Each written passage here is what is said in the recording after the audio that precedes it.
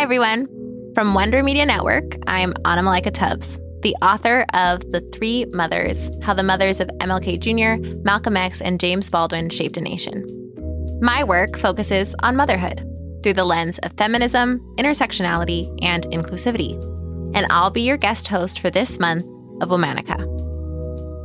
This month, we're talking about mothers, women who ushered forth new generations and new futures through their care, work, and imagination. Today, we're talking about a woman whose influence can be felt throughout American culture, but whose name you've probably never heard. As the mother of one of our country's most singular voices, she helped guide and grow a creative genius. Let's talk about Berdis Baldwin. This holiday season, if you're looking for a unique gift that inspires curiosity, travel, and culture, give yourself the gift of Babbel. Babbel is the language learning app that's sold more than 10 million subscriptions. Thanks to Babbel's addictively fun and easy bite-sized language lessons, you'll finally be able to discover the wonder that comes with learning a new language. I'm so excited to wow my family and hopefully wow you listeners with my new French skills.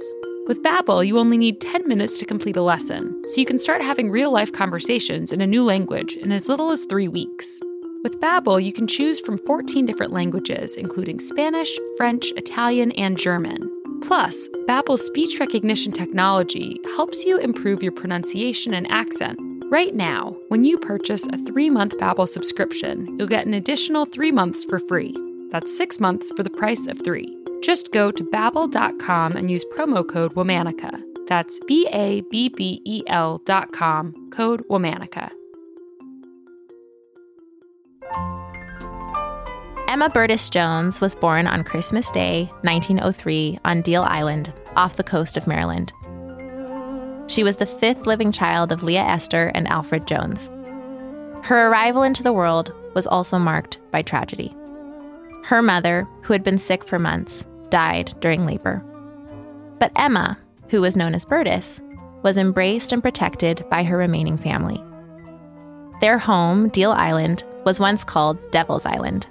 Some people claim it's because the island used to be a meeting ground for pirates in the 1600s. It was tiny and marshy, and Berdis found inspiration in the striking Gothic church and school building, which stood out against its surroundings. Berdis, too, stood out. She was brilliant and loved writing and poetry. Sometimes she even performed her work for her family.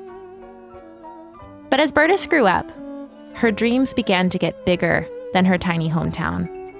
So in the early 1920s, she left Deal Island and set out for the north as part of the Great Migration.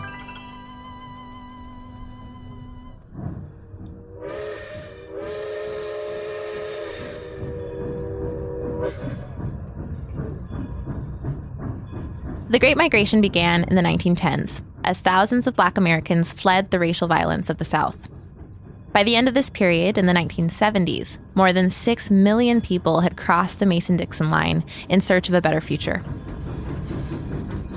Berdis's first stop was in Philadelphia, where she stayed with a cousin. Then she made her way to the Black cultural mecca of New York City.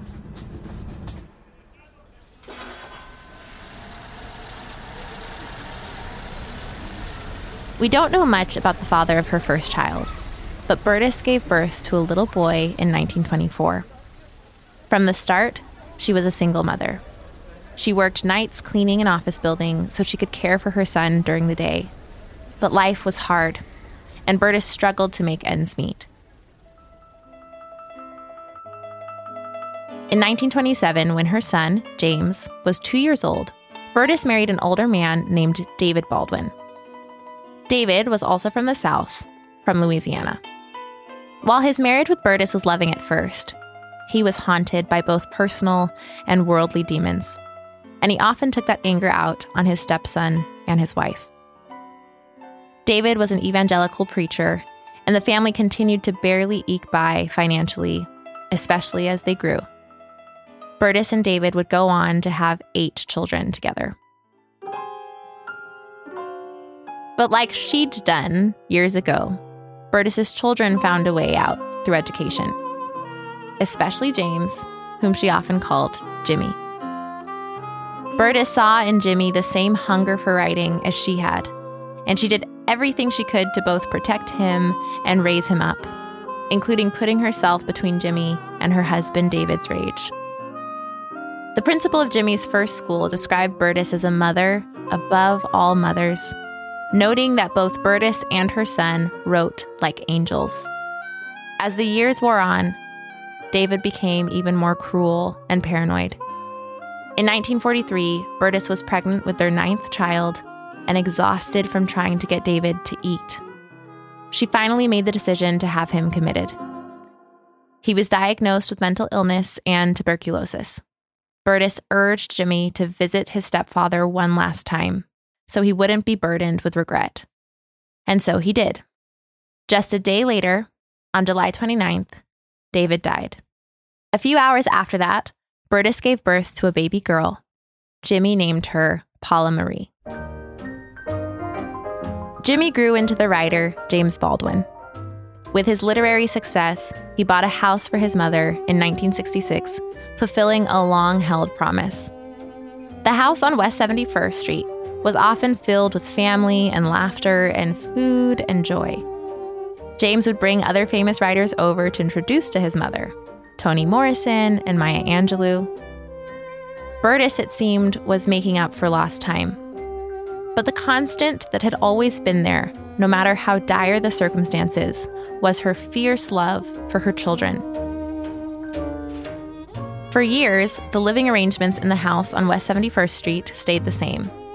Berdis's daughter, Paula Marie, on the first floor, another daughter, Gloria, on the third, and Berdis on the second, at the heart of the home, in the middle of it all. Today, Berdis's house on West 71st Street is a national landmark.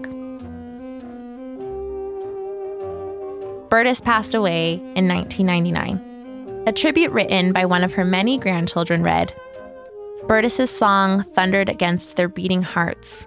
Love one another, love one another. Teach your friends to love one another.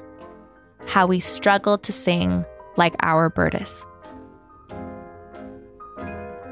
All month, we're talking about mothers. For more information, find us on Facebook and Instagram at Womanica Podcast. Special thanks to co-creators Jenny and Liz Kaplan for having me as a guest host. Talk to you tomorrow.